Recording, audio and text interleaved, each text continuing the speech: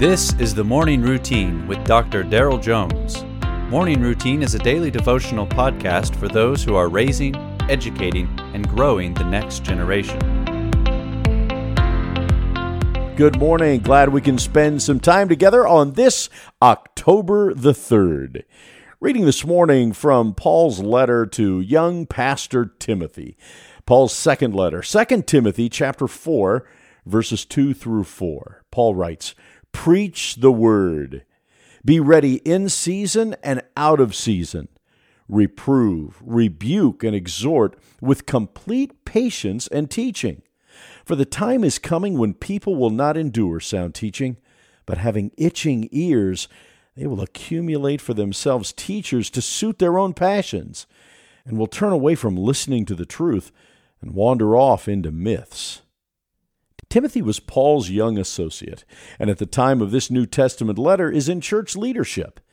In what may be his final charge to Timothy, Paul anticipated his own death as he writes this letter.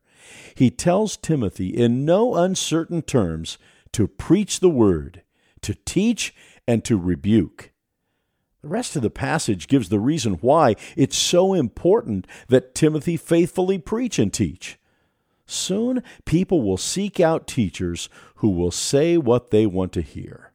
Paul uses the imagery of itching ears, ears that itch to hear what suits their own passions. As a result, they'll turn away from listening to the truth and wander off into myths.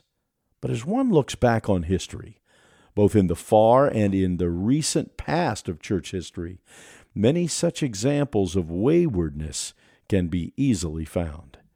As a believer, certainly we should be weary of our itches, falsehoods, or half-truths that tempt us for one reason or another.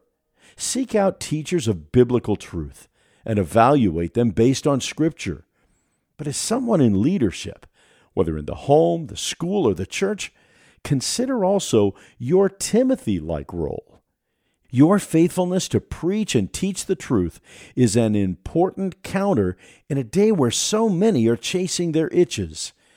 And the young people in your life need a solid source in their life as they too learn to identify what are itches and what is truth.